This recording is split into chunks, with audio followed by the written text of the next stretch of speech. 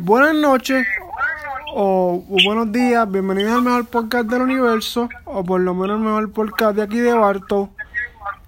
Jíbaro Gusay, hoy estoy con uno de los mejores trompetistas y arreglistas del mundo entero y Puerto Rico, el maestro Guillermo Calderón. Maestro, saludos, ahora se supone que salga bien. Saludos a todos que nos escuchan en todas las redes. Dios los bendiga a todos. Para mí es un placer estar esta noche aquí. Maestro, la primera pregunta que yo le quería hacer era la siguiente. Cuando usted empezó en esto de la música, ¿fue algo de sus padres o fue algo de usted como que, yo quiero empezar en esto de la música, o cómo fue la cosa?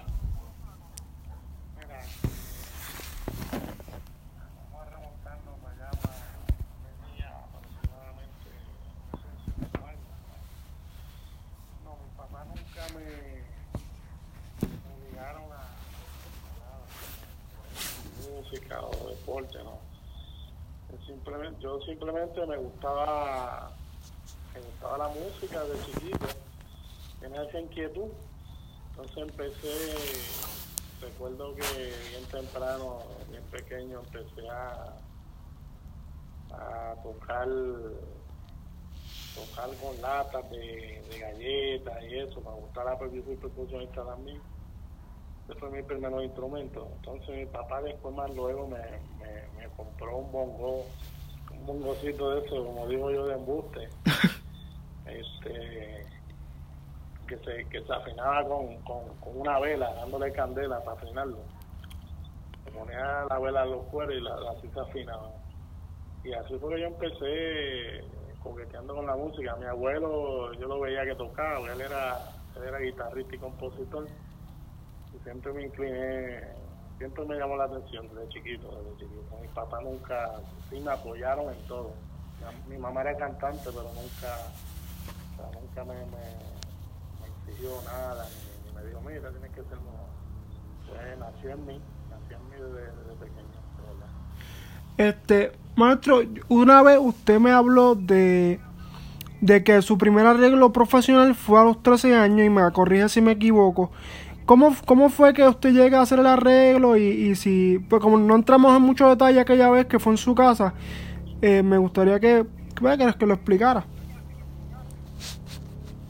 Sí, mira, ya a la edad de 10 años, 11, ya yo tocaba con grupitos así como digo yo, de marquesina, de barrio. Luego empezó un grupito que se llama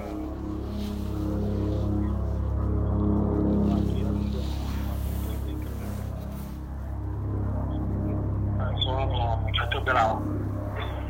Entonces, ¿qué pasa? Yo paso a ser 13, a los 14 años por ahí, entré a la orquesta de Roberto Soler. Entonces, para mí siempre me gustaba ya haciendo mis cosas, no sabía, sabiendo poco, pero era bien atrevido y copiaba mis cositas y eso. Y una vez surgió Roberto, necesitaba un tema de Navidad para la orquesta. Roberto Soler, yo tocaba con Roberto Soler, que fue mi maestro de banda desde pequeño. Okay. Y entonces me pregunta, Guillermo, ¿te atreves? Yo sé que a ti te gusta y te atreves a hacer un arreglo, te atreves a hacer este arreglito. Y bueno, seguro que me atrevo.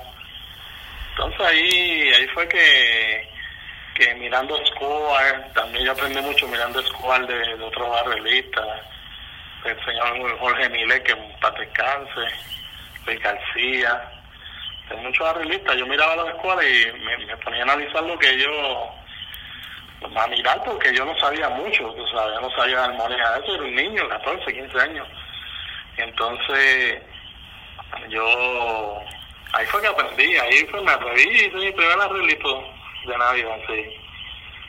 Recuerdo el tema que era, se llamaba Yo bendiga el santo nombre de Jesús, que murió en la cruz, donde sufrió tanto. Ese tema porque ya de Navidad, para la orquesta Roberto Soler. Usted sabía que ese tema lo tocaba mucho papi cuando hacía los matutinos. Y yo dije, contra, qué casualidad. ¿Cómo fue en qué usted se inspira cuando arregla? Porque usted tiene un sonido bien particular en los arreglos. Y cómo que no sé cómo expresarme en ese sentido de cómo le vienen las ideas a la hora de hacer un arreglo como tal. Bueno, las ideas son una recopilación de experiencias vividas, de tanta música que uno ha escuchado, tantos arreglos que ha visto, tantos arreglos de otra gente que ha escuchado. Y pues, al pasar de los años, yo siempre cuando arreglo, yo estoy pensando en los colores de los instrumentos. Por eso es que yo tengo o sea, no es que tengan, pues, el sonido es particular. Se oye, ya todo el mundo sabe que mira, este arreglo es de Guillermo. Porque yo pienso, cuando arreglo, pienso en colores. Pienso en cómo los instrumentos suenan en su realidad. Y siempre he basado por eso. Nunca, sí, hay muchas reglas y eso, pero no, cuando yo arreglo no miro las reglas. No, yo siempre me ha gustado romper las reglas. Desde la universidad yo tenía discusiones con los profesores por eso mismo, porque no seguía reglas, o sea, y pues siempre he sido atrevido. Yo pienso que los arreglistas y los músicos deben ser gente atrevida, atreverse a hacer cosas diferentes dentro de lo que se está haciendo, pero cosas diferentes. Me baso en eso, sí. Maestro, ¿cuál fue su primera orquesta profesional así? Porque pues yo sé que usted ha tocado con todo el mundo, pero ¿quién fue el primer artista o grupo que como tal le dio la oportunidad y que tuvo esa experiencia de su primera vez? Yo toqué con Roberto Soler muchos años. Toqué en el área acá norte, de Barceloneta hasta Guayabá. Toqué con Éxodo, un grupo que se llama Éxodo, otro grupo que se llama Concepto Latino. Yo tocaba con mucha gente por allá, pero profesional así, pro de orquesta grande. Mira lo que pasa. Cuando nace la orquesta puertorriqueña de Don Periñón, el grupo siempre, que a mí siempre me gustó siempre desde chamaco, era Andy Montañez. Entonces, ¿qué pasa? Perín, el director, que ahora mismo es el director de la puertorriqueña y eso, Periñón, me dice, mira, el tío mío era amigo de Perín. Entonces le hace el acercamiento a Perín, mira, el sobrino mío toca trompeta y es muy bueno, y a él le gusta el grupo de Andy. Y él me dice, para aquel tiempo Perín estaba dirigiendo a Andy Montañez. Entonces el Perín le dice al tío mío, mira, lo que pasa es que no, o sea, no está ahí, estamos llenos, ¿sabes? El grupo tiene su trompeta y eso, y de verdad que no estamos buscando trompetas, pero le dice al tío, pero hay una orquesta que está buscando trompetas y es fuerte, la orquesta es fuerte, y le dice al tío, pero ¿quién? El Willy Rosario. Entonces ahí el tío mío me lo dice, rayo, pero Willy Rosario, pero eso está fuerte ahí, digo yo. Entonces pues hizo el acercamiento con Willy, que son mis amigos, y Willy me llamó para que fuera a audicionar. Audicionaron como 10 personas, 10 trompetistas. Entonces fui a audicionar como 2 o 3 veces, como 2 o 3 ensayos, y fueron diferentes ensayos, más diferentes ensayos, iban diferentes trompetistas. Y yo dije, bueno, pero entonces, ¿sabes? Músicos pues brutales, unos labios increíbles, tú sabes. Pero entonces, ¿qué pasa? Yo tenía lo que a lo mejor ellos no tenían, que era la lectura. Yo siempre he sido un buen lector. Entonces a Willy le gustó. Entonces ahí pues me dio la oportunidad, Willy, la primera orquesta así fuerte, una banda de verdad, pero fue por Willy Rosario, de verdad. Siempre toqué, desde chamaco también toqué acompañando a Celia, pero era con otro grupo, acompañaba a Celia y ellos me llevaban a tocar. Y toqué bajo con Tito Allen también, pues yo soy bajista también. Pero así, estar en una orquesta así, grande, el circo grande, como digo yo, fue Willy Rosario. Sí. ¿Tiene algún mentor o trompetista que usted, por ejemplo, Juancito Torres, o algo así que usted haya emulado y admirado a través de los años? No, lo mencionaste sin yo mencionarlo, el señor Juancito Torres. Yo tengo gente que admiro mucho, tú sabes, Juancito, Elías, Pino Rodríguez, el señor Mario Ortiz, tocamos juntos. Mucha gente, hay muchos trompetistas, en Puerto Rico hay un trompetista, pero para mí, el señor Juancito Torres es clase aparte. Sí, definitivamente. Y no solamente era por tal vez la pitaera, que a veces eso se lo sacan fuera de contexto, sino por tocar. Juancito tenía todo. O sea, Juancito tenía, si había que pitar, lo pitaba. O sea, el tipo era un improvisador espectacular. El sentido de tocar las notas, el sentido que le daban las notas, era espectacular, tú sabes. Estamos hablando de un fenómeno de la trompeta, de todos los tiempos, ¿verdad? Sí.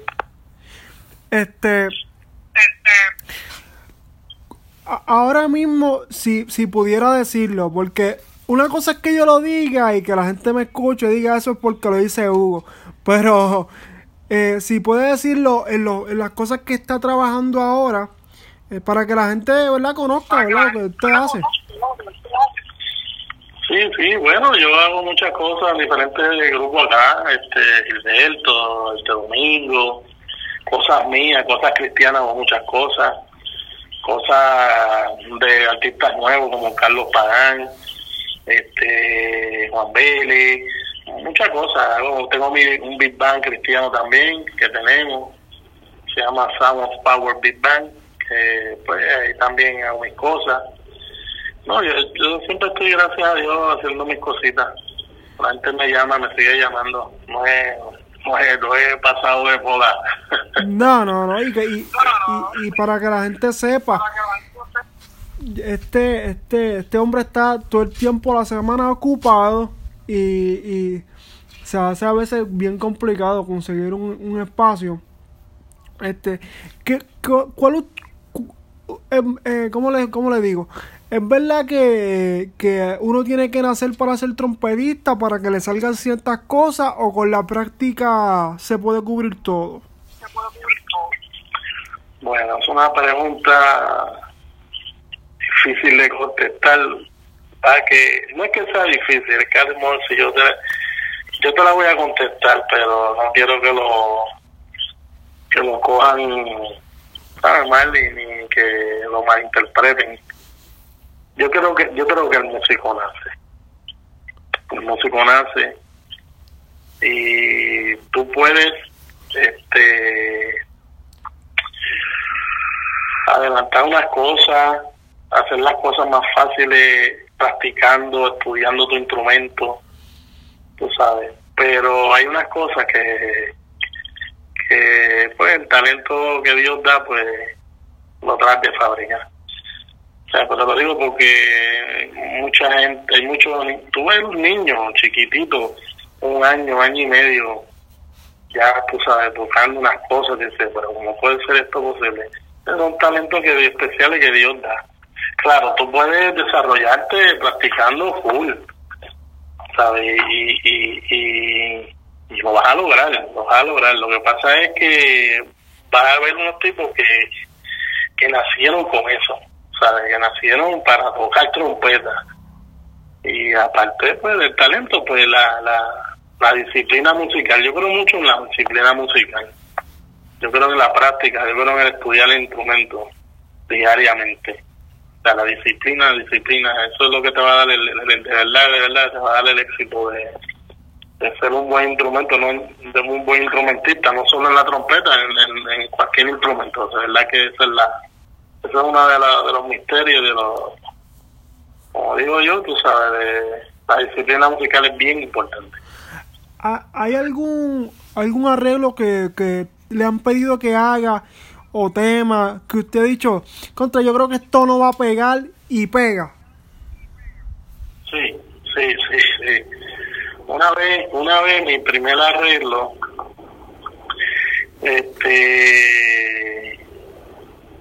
mi primer arreglo no, mi primer arreglo fue para un grupo así, pues fue para Gilberto. Yo hice un arreglo para Gilberto en la puertorriqueña, ahí fue que me dieron el break.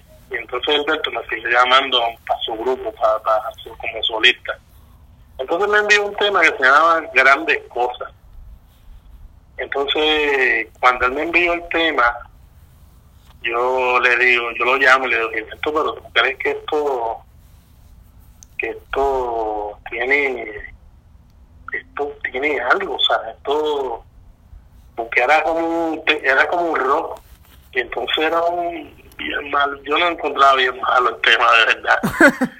y no, de verdad, el tema yo no encontraba mal, y él me dijo, no, Guillermo, yo le veo algo a ese tema, arréglalo. Entonces, lo único que yo le dije, pues puedo cambiar unas cosas de posición, yo lo que hice fue que cambié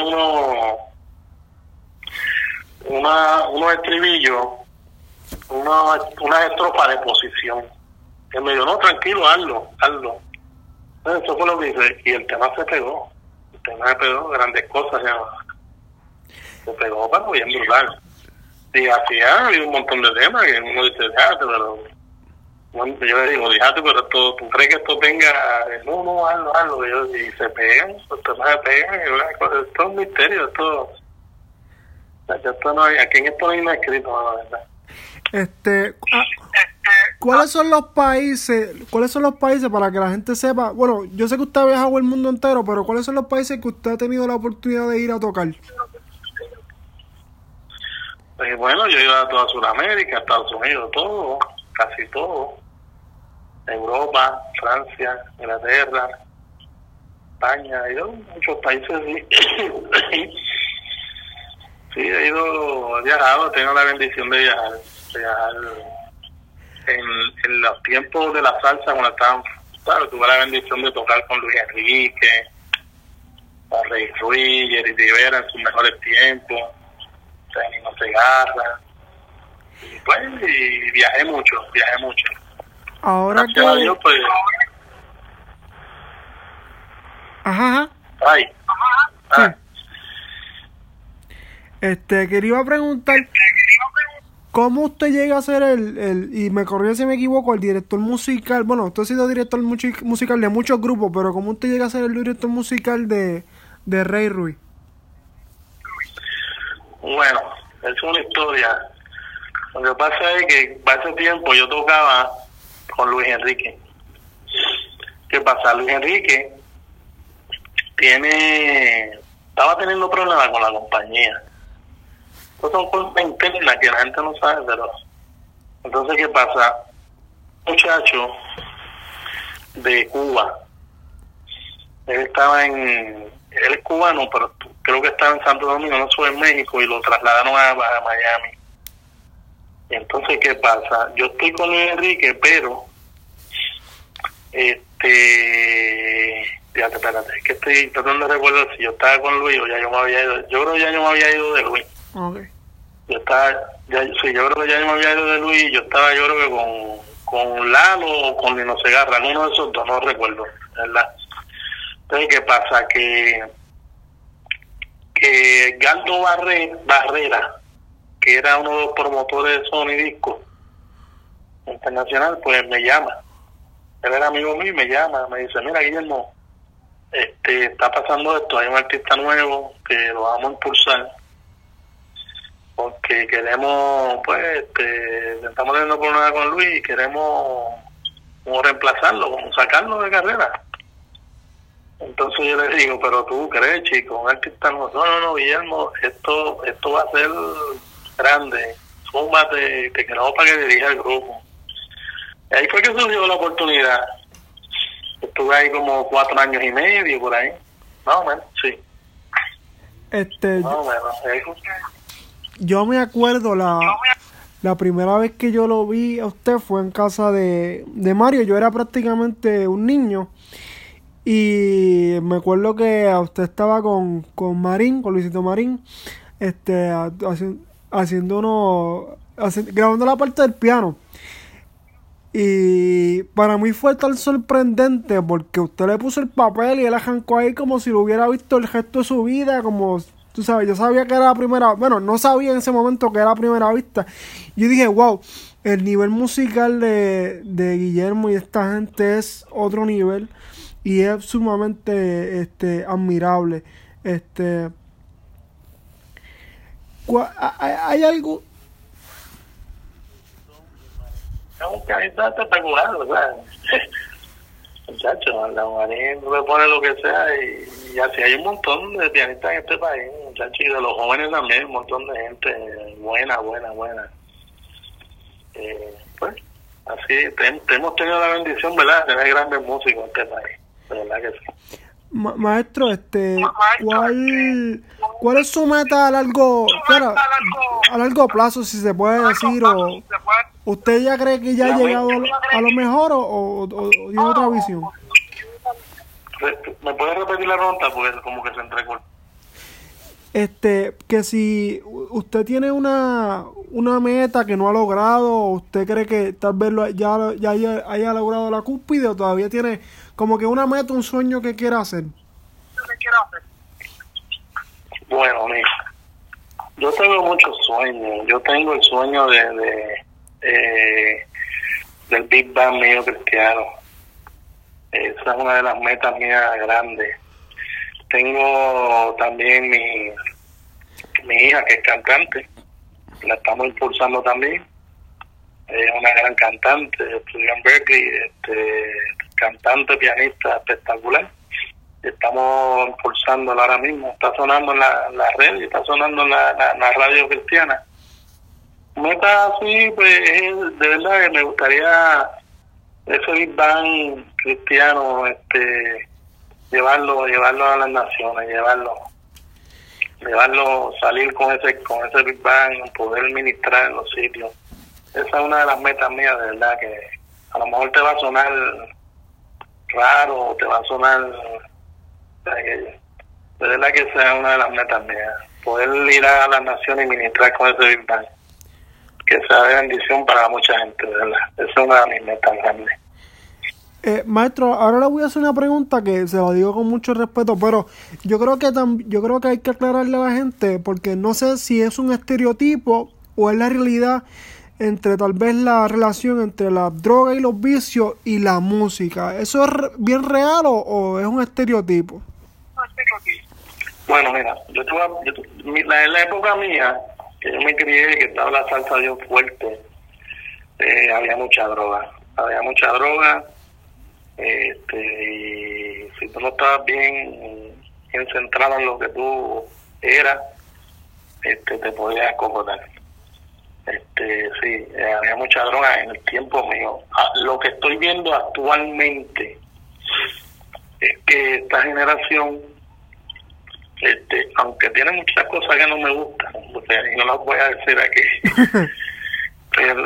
pero como que se han alejado de ese tipo de ambiente, tú sabes, no están pensando tanto en eso, en la cuestión de la droga. Es lo que yo puedo ver de estos músicos nuevos, que están un poquito más limpios, tú sabes, no están pendientes a nada de eso, de otra generación, tú sabes, aunque tiene otras cosas, pues, que difiero de ellos y me molesta, y se las digo cuando las tengo que decir, las digo. Es importante el respeto a los que estuvieron antes que uno. Eso es bien importante. La gente, los músicos nuevos no se pueden olvidar de eso, de los que trazaron el camino para que los nuevos estén donde están ahora. Eso es bien importante y a veces pasa eso. Se olvidan del respeto que le tienen que tener a los Elías López, a los Juancitos, a un sinnúmero de músicos y eso lo estoy viendo. Pero eso es una cuestión de generación, tú sabes, hay que bregar con eso. Maestro, si le pudiera decir algo a su yo del pasado, o algún consejo, algo así, parece una pregunta clichosa, pero ¿qué le diría? Que si pudiera hablar con el yo del pasado, con usted del pasado, ¿qué le diría? Bueno, ¿qué le diría a mi yo pasado? A mí, yo mismo, ¿qué me diría en el pasado? Sí.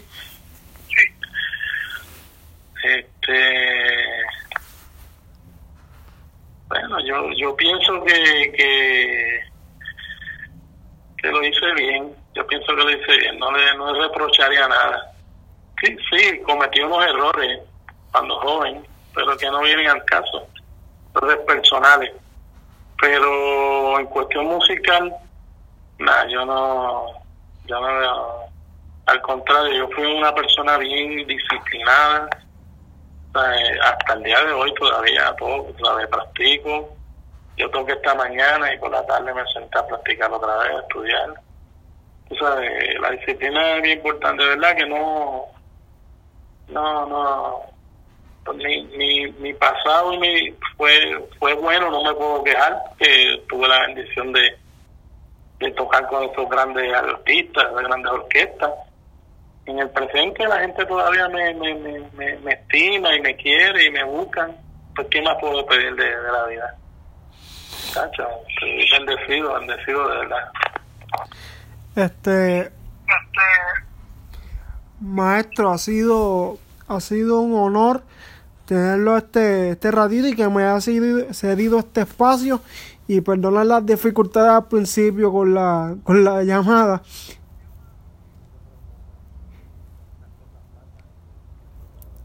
Al contrario, gracias a ti por la oportunidad, ¿verdad? Y estoy a tu orden en lo que necesites. Quiero que la gente sepa algo. La boquilla que yo estoy usando actualmente, el maestro fue el que me la consiguió, y siempre en el tiempo que cogí clase con el maestro, siempre me aconsejó y siempre fue un caballero conmigo y una persona sumamente humilde, y quiero darle las gracias otra vez públicamente. Maestro, si quiere decir algunas últimas palabras para ir cerrando. Bueno, que sigan a los músicos, que la perseverancia, la rectitud en su práctica, no la dejen. Tienen que ser perseverantes, tienen que tener disciplina musical. Y con Dios por delante siempre, con Dios por delante. Nunca, no nos podemos olvidar de Dios, porque Dios es el que provee, Dios es el que nos dio el talento, y sin Él no somos nada. De verdad que eso es mi última palabra, y Dios los bendiga a todos, y un saludo y un abrazo a todos. Gracias. Bueno, esto ha sido todo por hoy. Le pido, maestro, que no cuelgue, me dé un minutito antes de que termine el episodio para preguntar algo en privado. Y nada, gracias, un abrazo a todos y nos veremos la próxima.